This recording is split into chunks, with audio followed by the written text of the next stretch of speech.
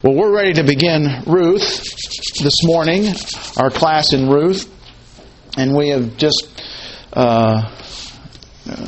been enjoying the introduction to these different individuals as we encounter them, and we've seen Elimelech, who came and went rather quickly. We saw Naomi, and then the two sons and two daughters-in-law, and now we're at the end of chapter 1, and we've just seen the exchange between Naomi and Ruth, and we're ready to move on from that exchange. But before we do, let's take just a few seconds for our spiritual preparation. That's an opportunity for either confession of sins or simply relaxing and letting the pressures of the day sort of be put in the back of your mind or off to the side so you can concentrate on the Word of God. So let's take a few seconds, bow our heads in prayer, and then I'll open us in prayer.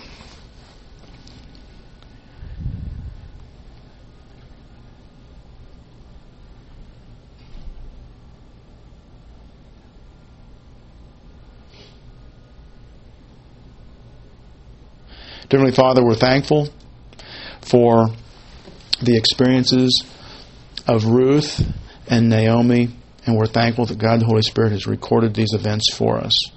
We pray as we study these last few verses in chapter 1 that we'll understand what God the Holy Spirit has preserved for us here these many years, and preserved for us so that we will learn the lessons, not so that we will be judgmental or be in awe or maybe surprised or disappointed at what we see here, but that in studying these events, in reading the words from the original language, that we will understand what you have in store for us and for our lives.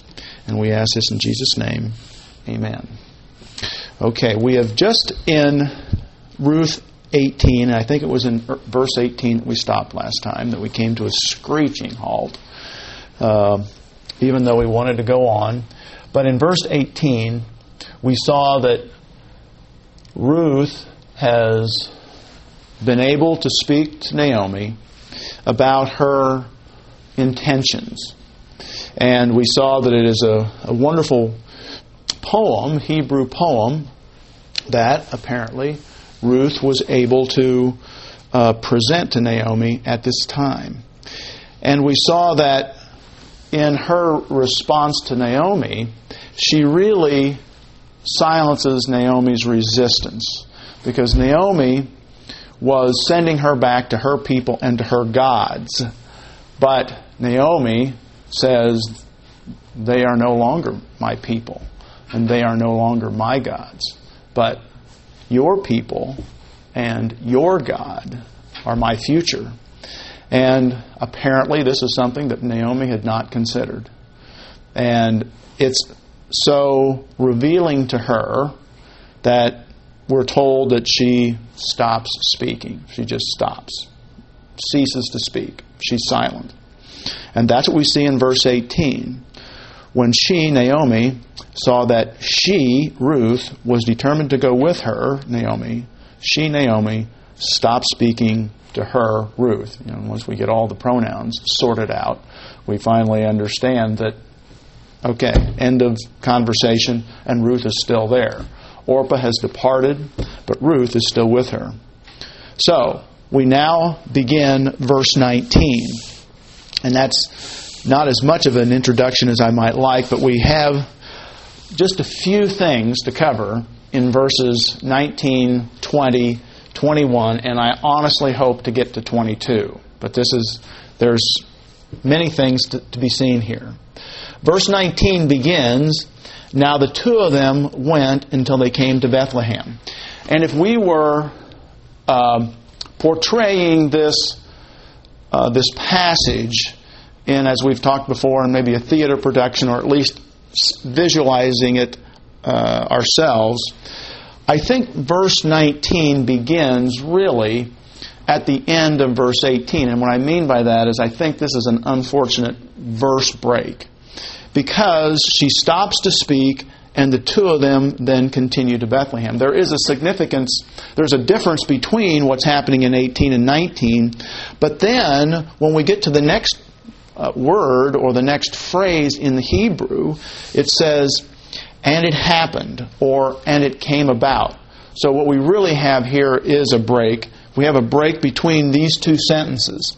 And I think that 19 sort of closes the scene, if we have scenes here, of Naomi and Ruth speaking. There's silence, and then they turn and they walk towards Jerusalem, or towards Bethlehem. But the next scene is completely different, because we're no longer in Moab.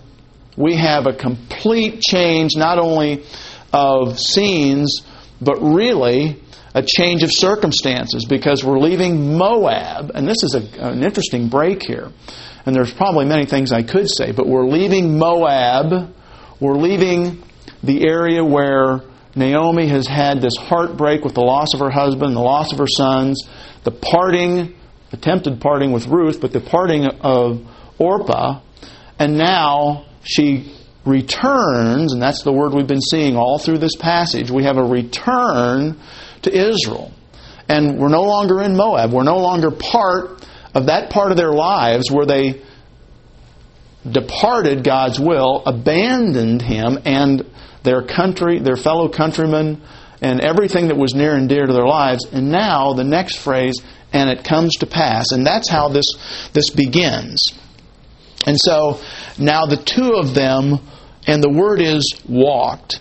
We use the word went, and that's fine. But the two of them walked. And so it portrays something more, because when we just see it, and the two went, well, how did they go? Well, they can go in many different ways. But it's really, this is just walking. And so the idea is, here the two of them are.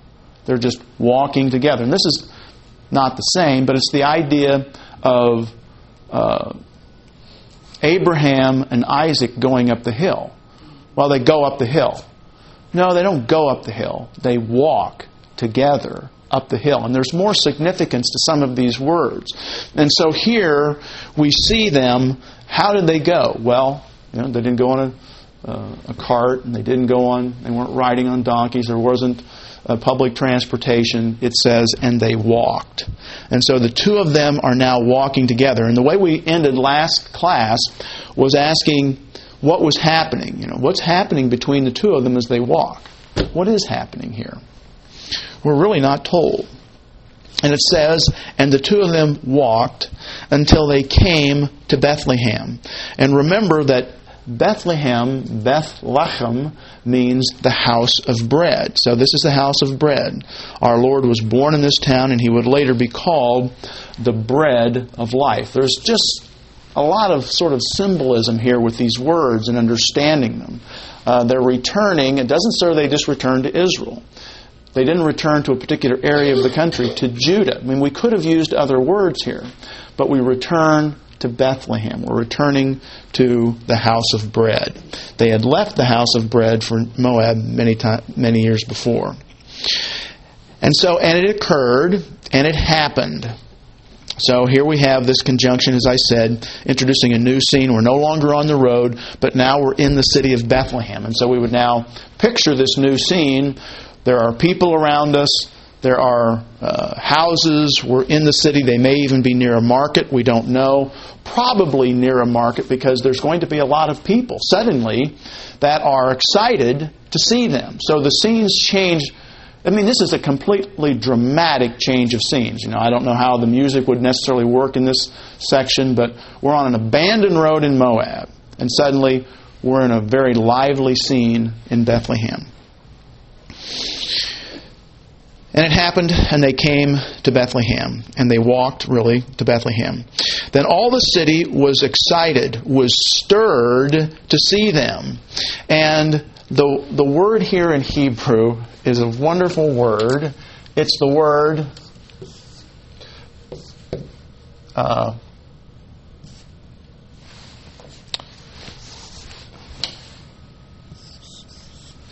and it's hum.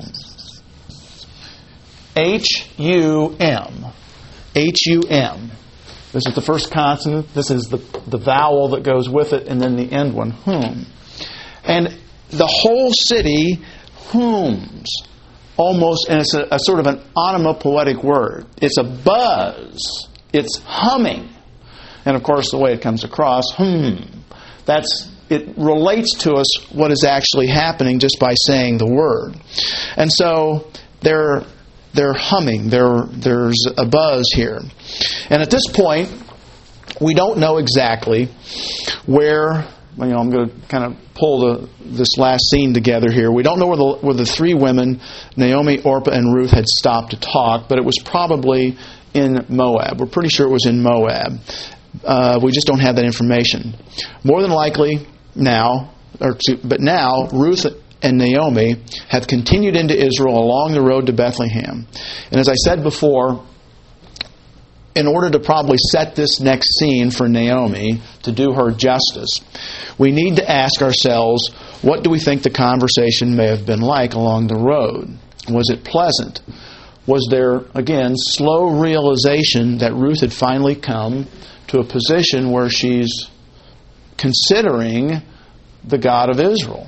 Maybe even come to faith in God. We don't know for sure. Was Naomi excited about Ruth's revelation that she was not going to follow the gods of Moab, but was now accepting of Naomi's God? Is it a happy trip because these two women will not need to part company after all? Because that appeared to be one of the problems. We're parting company, and there's sorrow, and there's hugging, and there's kissing goodbye. Is that what's happening here? Maybe do we see Naomi slowly getting right with God as she walks back towards Bethlehem? What is happening? And we don't probably know. We're just simply not told. But from what we will read in the next few verses, we can almost certainly and sadly see that Naomi is stewing. She is still focused on her situation. She is stewing in her self-pity, her resentment, and bitterness about the entire situation. That's what's on Naomi's mind. Because while we're not told, by her first remark, we understand her frame of mind. And so none of these other things have happened. It's not a joyful walk. It's not we're going home. It's not I'm so happy. It's an answer to prayer that you are now considering Yahweh, the God of Israel. That we just don't see that. It's highly likely that if anything was said in the trip to Bethlehem, it was probably not planning for a wonderful future. There was probably no mention of, I can hardly wait to introduce you to my relatives. Ruth is coming with her. You will really enjoy the warmth and the closeness of the Jewish family. That's probably not what's being said. Just wait till you see the beautiful hills and the valleys of Bethlehem. She's never been there before. As a matter of fact, the very last point I hope to make is that Naomi may not even know Ruth's there. Ruth didn't leave, but as far as Naomi's concerned, she's probably hardly there. She's not thinking of her. She's not paying any attention to her. She probably hasn't mentioned any of that. So I think none of this is happening. More than likely, instead, if anything, Naomi might warn Ruth that she's made a bad decision, that life is really going to be tough. But we'll see, her feelings when we see her first words. Anyhow, the reception is extraordinary. Here we see the reception, and it's, again, the city is abuzz over them, and the women said, "Is this Naomi?"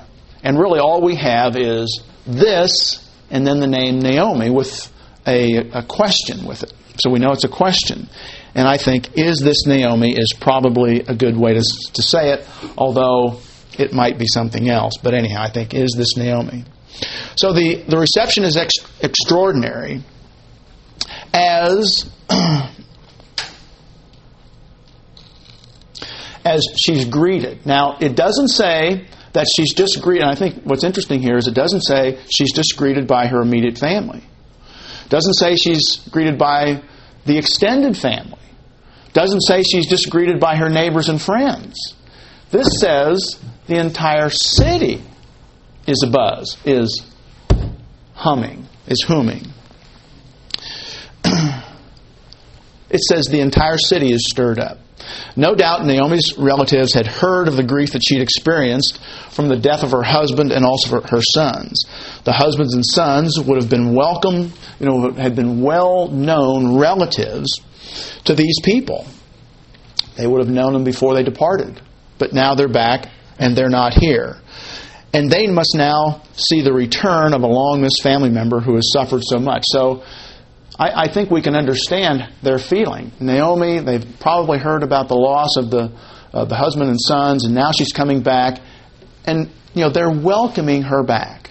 And so they're really excited about seeing her. We're not told that they're necessarily overjoyed, but they're stirred up. That's the word. And it doesn't have a sense of positive or negative, but I think it is probably very positive here. They're excited about the return. And we see that there's a very large number of people here. We don't know how many, but at least it says the city is abuzz with their return. They're excited. This probably explains Boaz's awareness also later on of knowing who Naomi and Ruth are when they're introduced to him in chapter 2, because he says he knows who they are. He knows who Naomi is. He knows who Ruth is. And so this probably helps us to explain that. This also tells us it was probably very unusual for a family to pick up and leave Israel like Elimelech and Naomi had done. The people were probably aware of the family situation, and they're certainly excited about the return. Again, the humming is an onomatopoetic word that says the city is humming. There's a buzz going on. Now, it's hard to say precisely how they respond. But more than likely it was a joyous occasion with a well-known and loved woman returning. So I'm saying that the buzz and the stirring up here doesn't tell us that it was joy, but it probably is. And there's more news. There's more news here. Naomi hasn't just returned, although that's probably the emphasis. It's not just Naomi returning, but she brings home a stranger. One of the brides. Now a widow, of course, but it was one of the brides, a Moabitess, but one of the family now. And, just on the surface we might not say, well, that doesn't seem to be much. But the buzzing here, it says, and the questioning is probably mostly coming from the women's side of the culture here. And I know there's excitement. I'm trying to gain a good feeling of this for another bride, the birth of a baby and things like that. Those are the relational type things that occur in women's lives that are important to them. And they enjoy this kind of a thing. And so she's bringing home this bride. The last part of the verse is attributed to the women of the town. And we can see that because it ends in a theme when it says, and all the city was stirred up over them, and the women said. We have a definite indication that this is the women who are saying, is this Naomi? Is this Naomi? Is this Naomi? So we certainly can attribute that to them. And it can be easily seen how this would occur, thank God. Women have this wonderful trait of being excited about friends, new members of their extended families, and as I said, brides, new friends, and things like that. So they exclaim, is this Naomi? And the word, of course, we know, her name means pleasant. Is this Naomi? It has that sense. It means pleasant. Can this be Naomi? Can you see them asking each other when they first heard the news, then asking Naomi when they finally see her? They're excited with her return, as well they should be, for a loved one who has returned. But Naomi, of course, is not excited. So that's the scene. They're excited. They're happy. They're probably gathering together in groups. Have you heard that Naomi's returned? And she's got Ruth with her. She's got her daughter-in-law with her. Verse 20. But she said to them, do not call me Naomi. Do not call me Naomi. Call me Mara.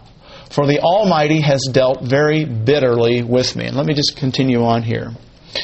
I went out full, and the Lord has brought me home again empty. Why do you call me Naomi? Since the Lord has testified against me, and the Almighty has afflicted me. I'm not going to make a big point of this, because there's probably it could be other reasons. But you'll notice that when they say, "Is this Naomi?" and they gather around her, the first thing she doesn't do is, as we've been trained by our parents and everyone else, if there's a stranger there, you introduce the stranger. Let me introduce you to Ruth. We're going to go a long way in this book to try to find any introduction of Ruth to anybody. This is not on Naomi's mind. Ruth is the farthest thing from her mind. There's something else playing on her mind, and we see it immediately. So, verse 20, this tells us that Naomi understands why she was named the way she was. So, she understands what her name means. And we have just kind of been playing with that, saying it appears that that's what the parents thought. Naomi knows what her name means. She goes right to it. She knows her names mean pleasant, and she is so bitter that she makes an issue out of her name. See, these are all little things that need to tell us how sensitive, how hypersensitive she is. I mean, when someone says, "Dan, you're back," am I going to say, "Don't say God judges here"? I'm not going to think that. But Naomi does. Naomi is so embittered, she says, "Don't call me Naomi. Don't call me pleasant." This is significant. She makes an issue out of her name. Notice she doesn't try to limit her misery or bitterness, but immediately decides she needs to let everyone know how she feels. This isn't just a small group. It's not later on when she says, "It's really kind of ironic that my name is pleasant." This is a public declaration. She's spreading her bitterness around. Remember, we've talked about that people who are bitter do this. A bitter person is not a pleasant person to be around. They can make life miserable for others. They do not want to feel better. They don't want to feel better. I'm bitter, and that's the way I want to be. They want others to join them in their bitterness and their misery. Another thought might be worth exploring, and that is that God the Holy Spirit is highlighting this situation, and the relatives are asking, "Is this Naomi? Is this Naomi? Is this Naomi? Is this?" And they're probably not thinking the word pleasant, but that's how they remember her leaving. The irony of the situation is that she left Bethlehem at least 10 years ago, a very pleasant, because that's how they remember her. A very pleasant, robust, vibrant woman in her prime with her husband and her 2 children. But now she returns a haggard, destitute, bitter woman. So maybe the question is more, this is Naomi? And you could take it from that phrase, because all we have are the 2 words, this and Naomi. And it's always translated, "Is this Naomi? Is this Naomi? Is this Naomi?" But it could be translated, "This is Naomi?" I think "is this Naomi" is correct, but it could go either way. Finally, notice her bitterness draws her into sarcasm. Her bitterness draws her into sarcasm. She does not refer to God as the Lord, Yahweh. That's not how she addresses God here. She says, "Do not call me Naomi, call me Mara, bitter." And we're going to get to the word, I think I've put Mara up here before. But it comes from the word mar. Just M-A-R. But she puts the feminine ending to it here. So, Mara, which is an A and an H, really. Actually, it's just a mark, because this is an aleph and we don't pronounce it. It's Mara. She says, "Don't call me Naomi, call me bitter." And this is definitely the word for bitter. This word, bitter, is the one, she'll use it again, so I'm going to kind of wait maybe to see it, but we'll see that this is the word that is used in Genesis, or in Exodus, when the Israelites come to the bitter water. So this is our word, definitely the word for bitter. But she doesn't use the word Yahweh. She doesn't say God, not yet. She's going to play that card a little bit later. But she says the Almighty. And the word for Almighty here is the word Shaddai. Shaddai.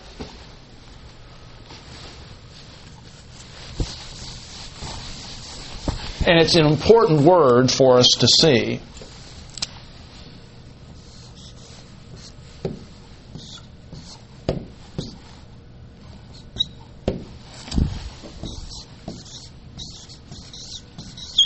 And this is a long I, and it can be Shaddai or Shaddai, and I'm just going to leave it like that. Shaddai. You've often heard it used sometimes El Shaddai or El Shaddai, if we bring it over into the English, but the emphasis for the Hebrew is on the end, Shaddai. And it's often translated the Almighty, and I think that's probably a good translation. But it has the sense, we really have a difficult time with this word because we're not sure of the etymology. We're not sure of this derivation, exactly what it meant as it was used there. Where does it come from? There are some who feel that it means, first of all, to be strong. And it's possible that that's what it means, to be strong, because there is a Hebrew word that comes from that word that means to be strong. Also, there's a word in Aramaic that means mountain, which would also give us sort of the idea of the strength or the dominance here. We have also the word that means sufficient. And most translators will pick up on the word sufficient, and that's the one they pull in. But it really, even if it means sufficient, it sort of comes from the idea of who God is.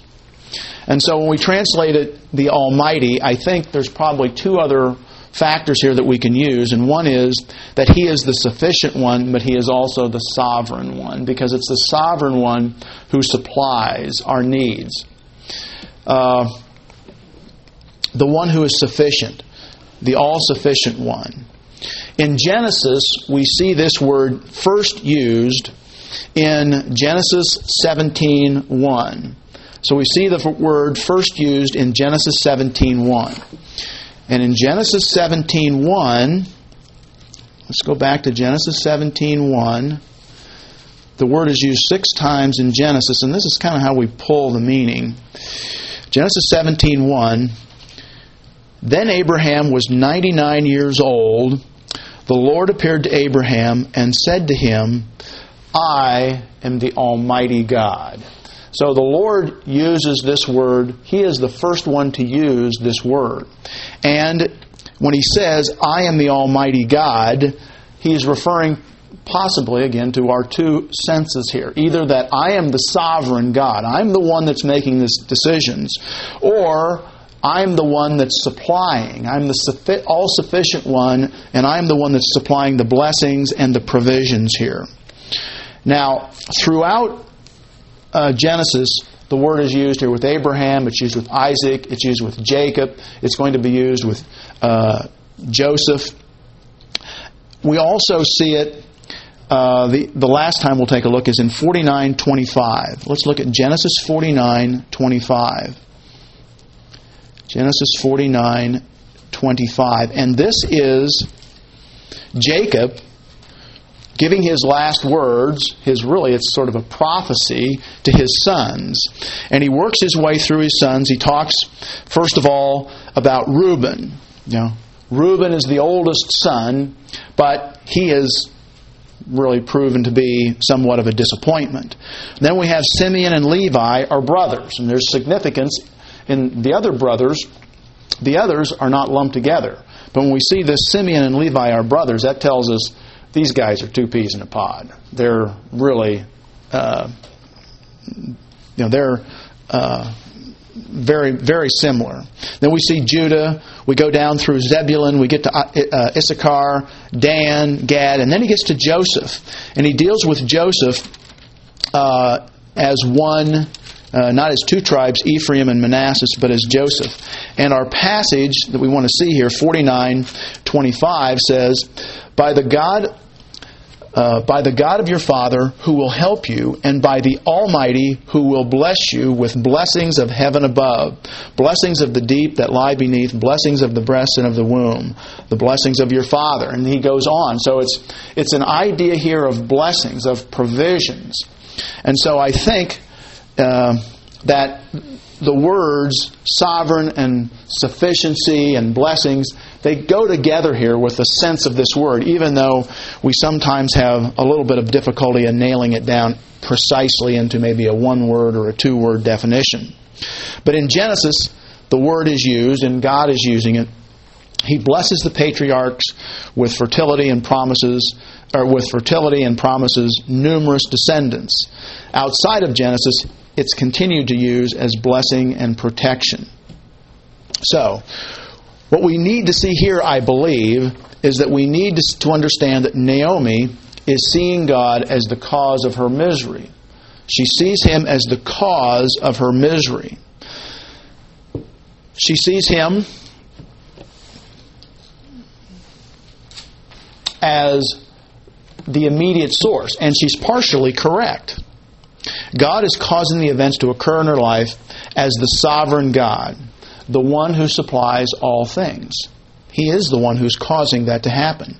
But the type of events are the results of her and of her family's neglect of and their straying from God. However, what Naomi cannot see at this point is that God is working them for good. And that's what we see in Romans 8:28, that God is working these events for good. She doesn't see that. But anyhow, Naomi says, all my life I've been told our God was gracious. This is the inference of what she's saying when she says the Almighty. The sarcasm, I believe. All my life I've been told our God was gracious, benevolent, giving, and supportive, and He would supply all our needs. But that's not true. Not true with me, and I'm making a resentful point of it. Now, we will soon see Naomi in a very different way. It's going to change here rather quickly. She will again be Naomi. She will be pleasant.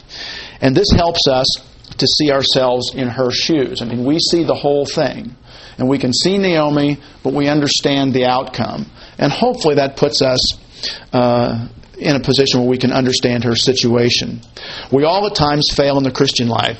And in our failures, we allow the circumstances of life to get the best of us. It happens to all of us. And that's why I say we cannot be too hard on Naomi.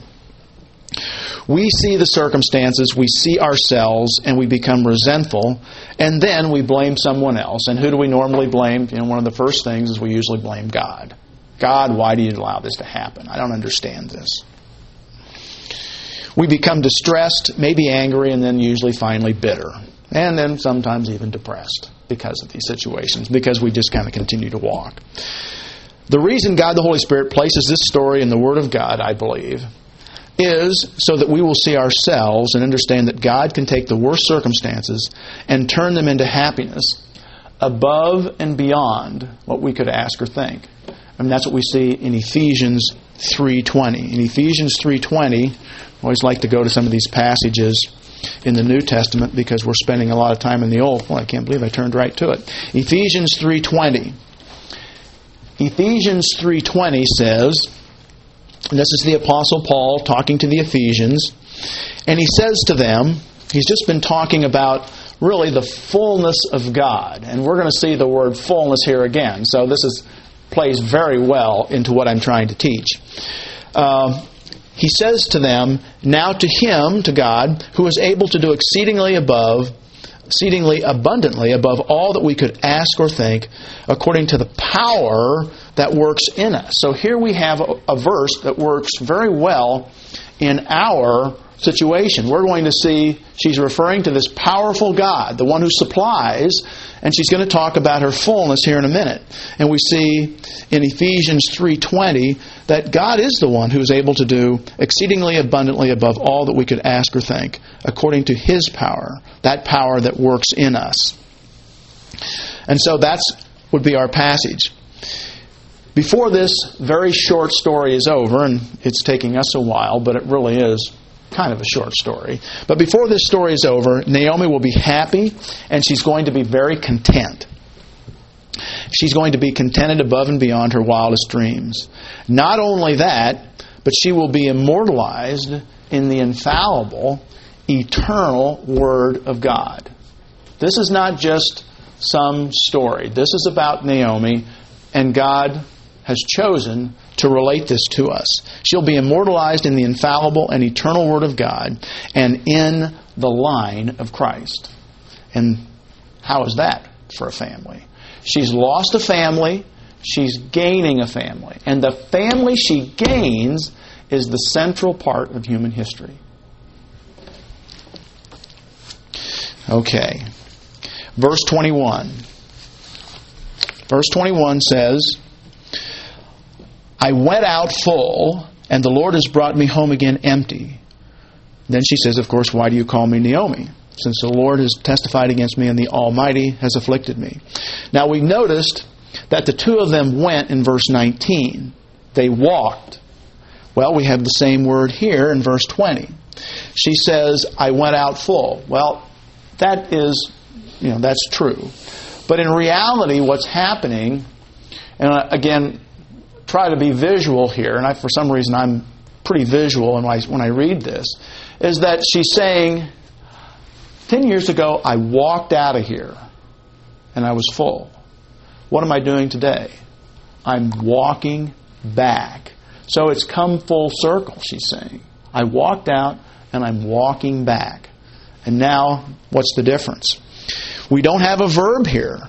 Well, excuse me, we do have a verb, but we don't have the verb where we would normally see it. In Hebrew, we see the verb first. They always put the verb, the action, if there was action, it came first, and then we would see the subject, and then we would see the object. And, you might say to yourself, actually, I'm doing it this way. They would do it this way. You might say, well, how in the world did they ever know who was doing the action if the subject came next? Well, I don't know. But anyhow, that's how they would normally put it. But she doesn't say that. She says, I, full, walked out of here. That's what she says. It's not a casual statement just relating something that, I walked out of here full. She says, I, full, walked out. I mean, to translate it right, you can say, and it's okay the way it's translated, I went out full. But the emphasis is on herself. Again, she is really focused on herself. And the next thing is full. Does everybody understand that? I was full. The last time you saw me walking out of here. Full. That's what she's saying. I walked out of here, and of course she's referring to the fact that she had a husband and 2 sons. That's how I left. And empty, and the word here is empty. It means, could be meaning absent success or family, but she's of course talking about her family. And again, it means, I was full, and then she says, and empty. I'm sure where I got there. I, full, walked out. And then she starts, and empty. Again, we would expect to see a verb here. And she says, and empty I'm returning. But we don't see that. We see the word empty. So she's emphasizing the word empty. And empty, the Lord has caused me to return. Now we see the Lord. Now the Lord has entered the picture. And He's entered the picture with the word empty. Sort of interesting. She now plays that. She invokes the Lord's name. And she doesn't just say, and the Lord has brought me back, or empty has returned, but the word here, shuv, and we've seen the word shuv many times, it's in what we would call the hifil stem. And the hifil stem means He's caused me to come back. And the Lord has caused her to return. She doesn't understand that. See, she's referring to the emptiness. He's caused me to come back empty. But the irony is He has caused her to come back. He is the one that caused her to. Thank God He caused her to come back. But she doesn't understand that. But it's related in the text here. And again, we see this irony. He has caused me to return. Then we have the question, why do you call me Naomi? Why do you call me pleasant? Since the Lord, again, first in the order here, We would expect to see the verb, but we don't see the verb. She emphasizes Yahweh again. Since the Lord, and then we have the word has testified. But it's really the word that means to express. But the Lord has, and it has the sense of expressing Himself. And I'm going to translate it that way. Since the Lord has expressed Himself against me. Since the Lord has expressed Himself against me, and I'm going to explain this a little bit later. And then she says, and this God, who is the Almighty, who is the Sovereign One, the self-sufficient one, the one who supplies, the one who controls everything, He has afflicted, He has caused evil against me. And it is the word for evil. It's ra, and it also is in the hifel stem that means He has caused. He has caused evil against me. I mean, you can't drop this at the Lord's feet any heavier. I mean, it's just a thunk. God, the Sovereign One, Yahweh, the God of Israel, we finally play that card. And then the God of Israel, who is the Sovereign One, the self-sufficient one, the one who supplies and blesses, does all this, He is the one who has caused evil against me. Do you think she's trying to coach others to feel the way she does? Or she's just stating the depth of her. She's not just pitiful, she's angry. Yeah, there's all kinds of emotions here. I don't think that she's necessarily trying to change anybody else's feelings. Or I think it's just somebody says to her, "Is this Naomi?" And it just blows out. She would look different to her captives. Yeah, well, she probably does. But I mean, this is just one of those situations, and I hate to say this, but I think we've probably all been in this situation where we've allowed something to fester and bother us. And, of course, Naomi, we might say, well, that's quite a bit to bother her. Lost her husband, lost her sons. Sometimes for us, it's a lot less. It's just something that somebody said, or something that somebody didn't say, or maybe somebody's late, coming home, or whatever it is, and we allow it to bother us, and it festers, and then when somebody walks in and says, "Hello!" "Oh, yeah?" Walk through that door and say hello, huh? That's a very pleasant greeting, And that blows them right back out through the door. We don't even... What's wrong here, But we've all been in this same situation where we've just allowed something, and it's so close to the surface that just a pinprick, and it blows up. And there we are. And that's where she is, I think. She's just very, very bitter. And as I said, she doesn't, in her quiet time, in the time that she has to herself, walking back from Moab, she doesn't get this straight. She's not able to suppress it. She's not able to control it. She's not able to say, "I'm just being angry. I'm just being bitter. I'm just being resentful. This is not good for me. It's not good for anybody." Nothing good can come of this. She doesn't get a handle on it. Instead, it festers, it stews, it works itself. And that's exactly what God the Holy Spirit, I think, is trying to let us to see here. And that's the same thing that happens to us. When something happens that irritates us, that bothers us, we need to resolve it right away. Get it out of the way. Even if somebody else has wronged us. So what? It's not our job to punish them. It's not our job to be bitter at God. Our happiness is dependent upon our relationship with God. It's not dependent upon other people. But Naomi explodes here. So, Naomi interrupts the buzz, the humming, the excitement, the stirring here, to give public vent to her years of frustration and pain. She demands to be called a new name. Again, this is very self-centered and inconsiderate. We'll talk about being inconsiderate a little bit more later on. But it's inconsiderate of others. They should not be expected to endure her anger, nor should she promote her resentfulness and bitterness towards God in front of them. They're happy to see her, but instead, she wants to pull them into her sinfulness just because she's out of sorts with God. See, everybody else now is involved with my bitterness, my resentfulness. It's not just me. Now everybody can bask in this thing. She uses the personal pronoun I emphatically, as if to imply that she had something to do with the being full. I, full, walked out of here.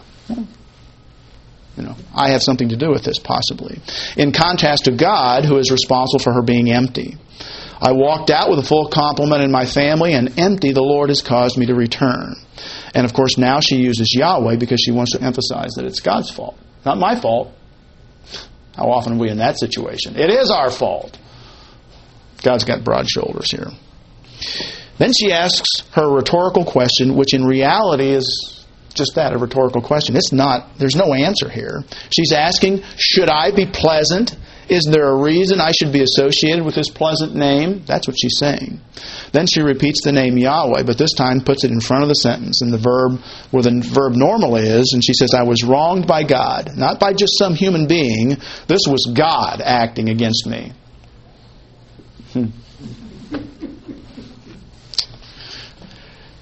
Then she once more calls God the self-sufficient one or the sovereign one. So she gets the Almighty in there at first, and then she accuses God of two things, and then she comes back and uses the self-sufficient one or the sovereign one. The God who owns the cattle on 1,000 hills took my men from me, and I was misnamed. Let's call me a name that more closely reflects God's hand in my life. That's what she's saying. Let's get a more appropriate name here. My parents misnamed me. Again, the verb here is in the Hithel stem, meaning that God caused this evil or this calamity to come against me. So Naomi has had the long walk from Moab to think about her circumstances, and she's been stewing about it the entire time, the entire way. When she arrives, the first person that calls her pleasant, she lets loose as if to say, I'm glad you asked, let's get this straight. The accusations against God are fourfold. First of all, the self-sufficient or the sovereign one, as we could say, has dealt bitterly with me. So God, the self-sufficient or the sovereign one, has dealt bitterly with her. Secondly, the Lord now, again, it's the sovereign, the self-sufficient one here. He's the one that's dealt bitterly. Now it's, secondly, the Lord, Yahweh, she invokes His name, has caused me to be empty. Thirdly, she says that the Lord has expressed Himself against me. So thirdly, the Lord expresses Himself against her. And then finally, she again uses a self-sufficient or sovereign one, has caused calamity to me. He's the one that's supposed to provide blessing and prosperity and fertility and plenty and abundance. But instead, He's caused calamity, evil to come to me.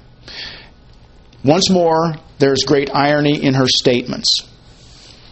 This is the situation. She and her family are in the house of bread, and it really was in the midst of famine. So she says, I was full when I left it. Well, really, there was a famine going on.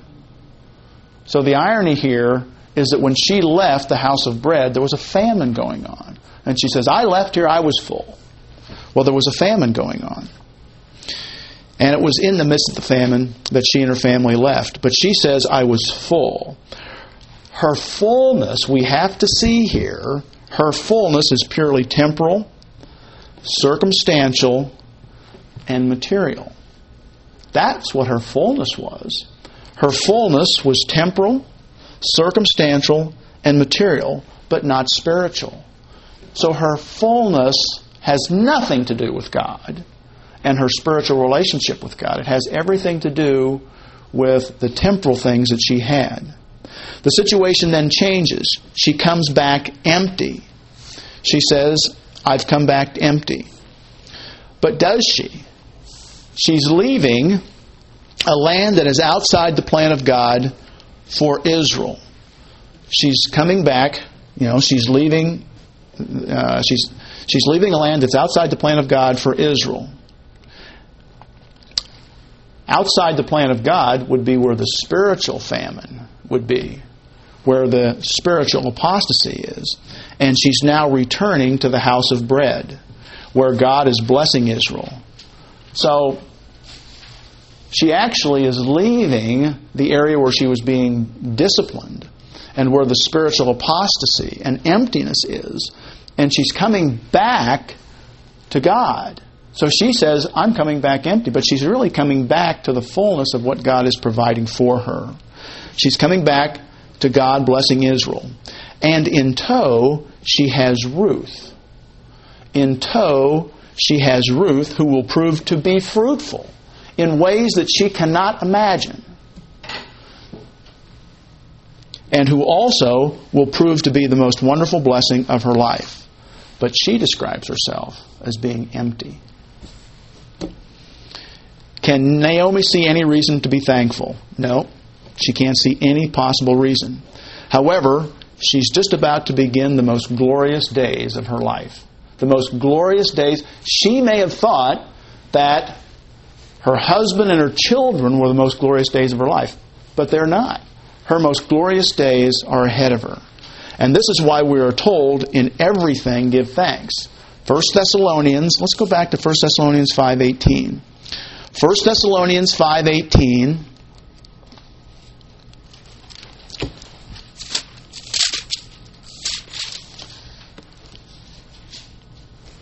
1 Thessalonians 5:18, we can actually start in 16 because that's a wonderful place to start as well. Rejoice always. We're always to be rejoicing. Rejoicing in every circumstances, whether it's what we would consider good or bad. Praying without ceasing. We're continually in prayer. I think one thing, if we would follow that, if Naomi has followed this, if she's praying, she probably would have gotten to the bottom of her problems by the time she got to Bethlehem, but she's not. So we force God out of our lives and we allow things to fester. Then in 18, in everything give thanks. Doesn't say give thanks in everything, but the emphasis is on in everything. That's the emphasis here. In everything give thanks. Why? For this is the will of God in Christ Jesus for you. God's will is for us to give thanks in everything. And of course, Naomi can't read 1 Thessalonians, but we can. So we can learn from this. So that's 1 Thessalonians 5:18. We also know that we see in James 1:2 that testing comes upon us, and when it does, we should count it joy. We should consider trials, testing, things of that nature, joy. Why? Again, because it's God's will for us. One last principle here, and I'm still going to try to get into 22, but one last principle in 21. When we're out of sorts with God, we are often very cruel to other people. This principle, when we're out of sorts with God, we are often very cruel to other people.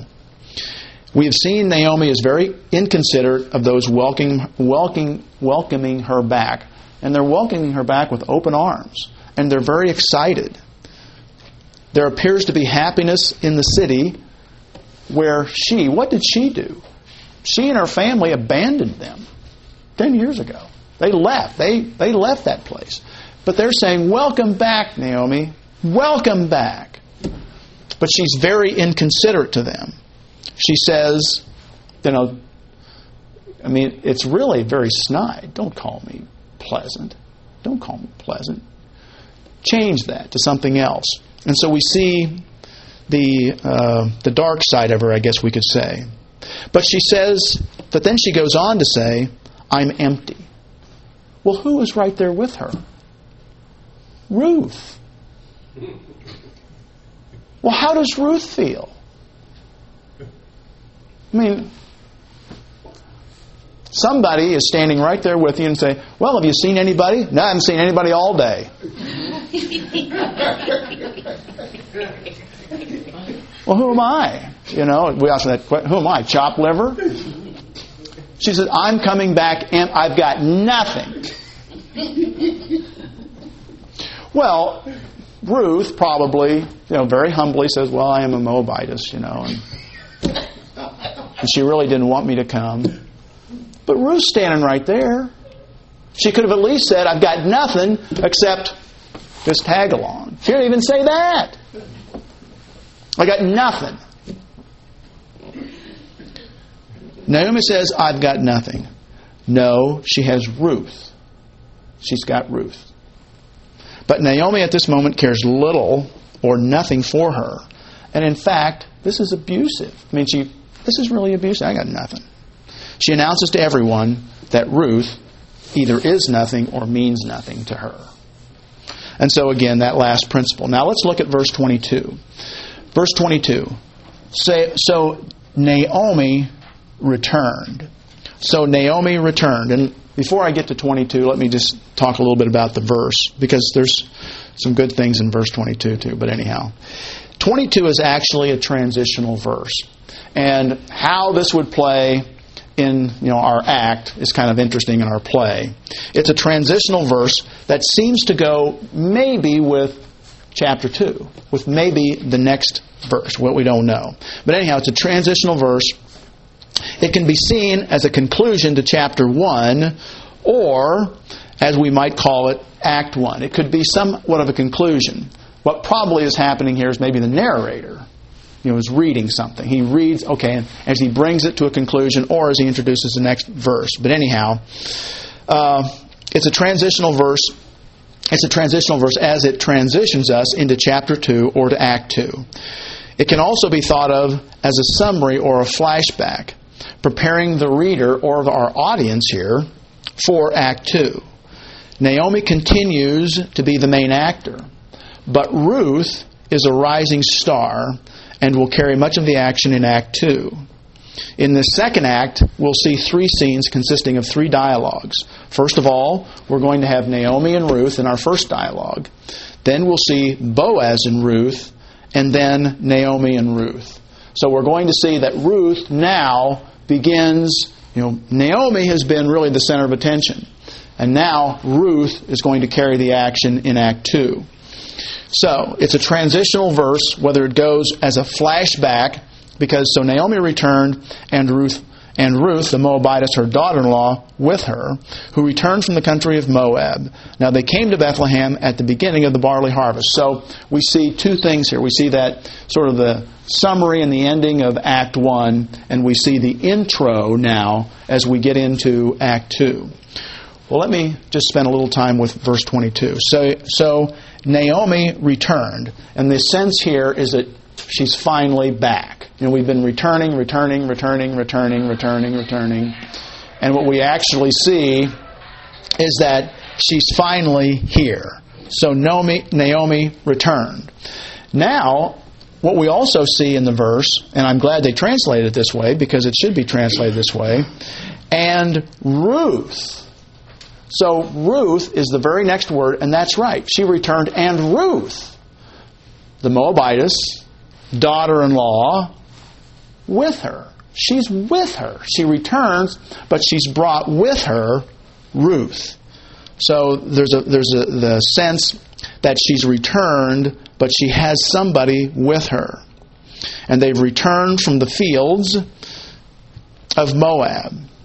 And then we begin, again, not with the verb, which we would expect, and it's they came to Bethlehem at the beginning of the barley harvest. And so the emphasis here is on them returning at a precise time. And this would be March, April in our time.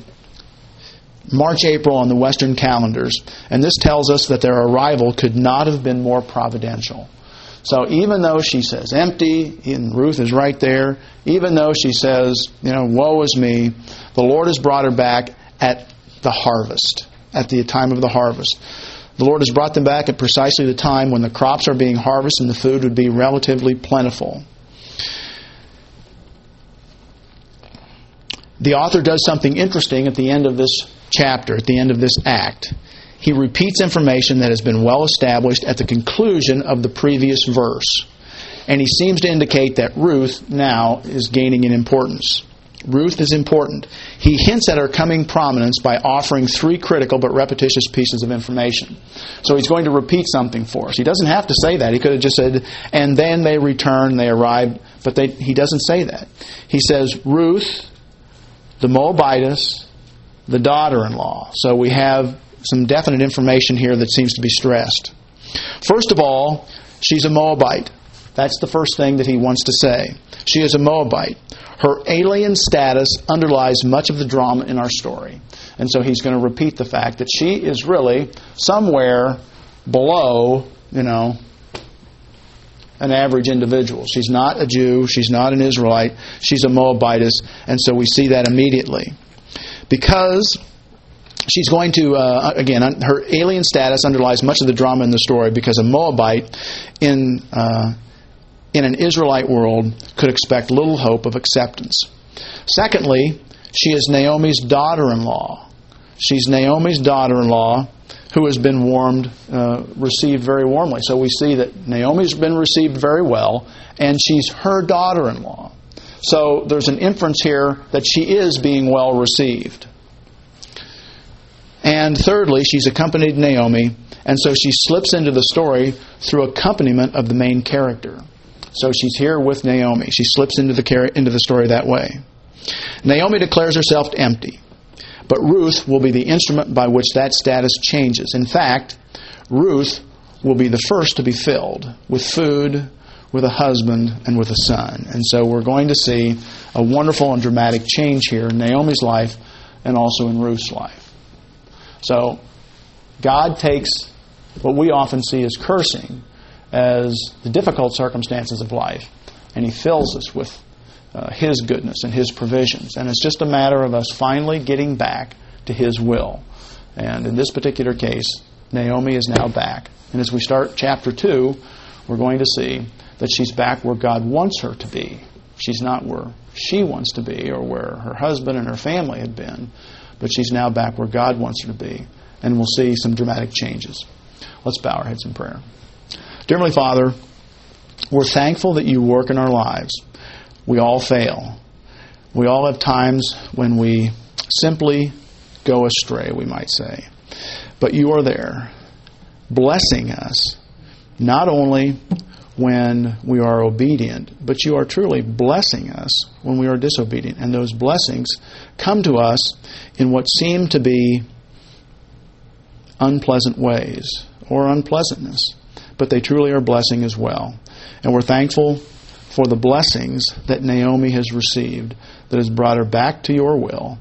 And with her is Ruth. And Ruth, as we will see, is not to be referred to as emptiness, but truly something that will fill her life and bring wonderful blessing to her. And we ask this in Jesus' name. Amen.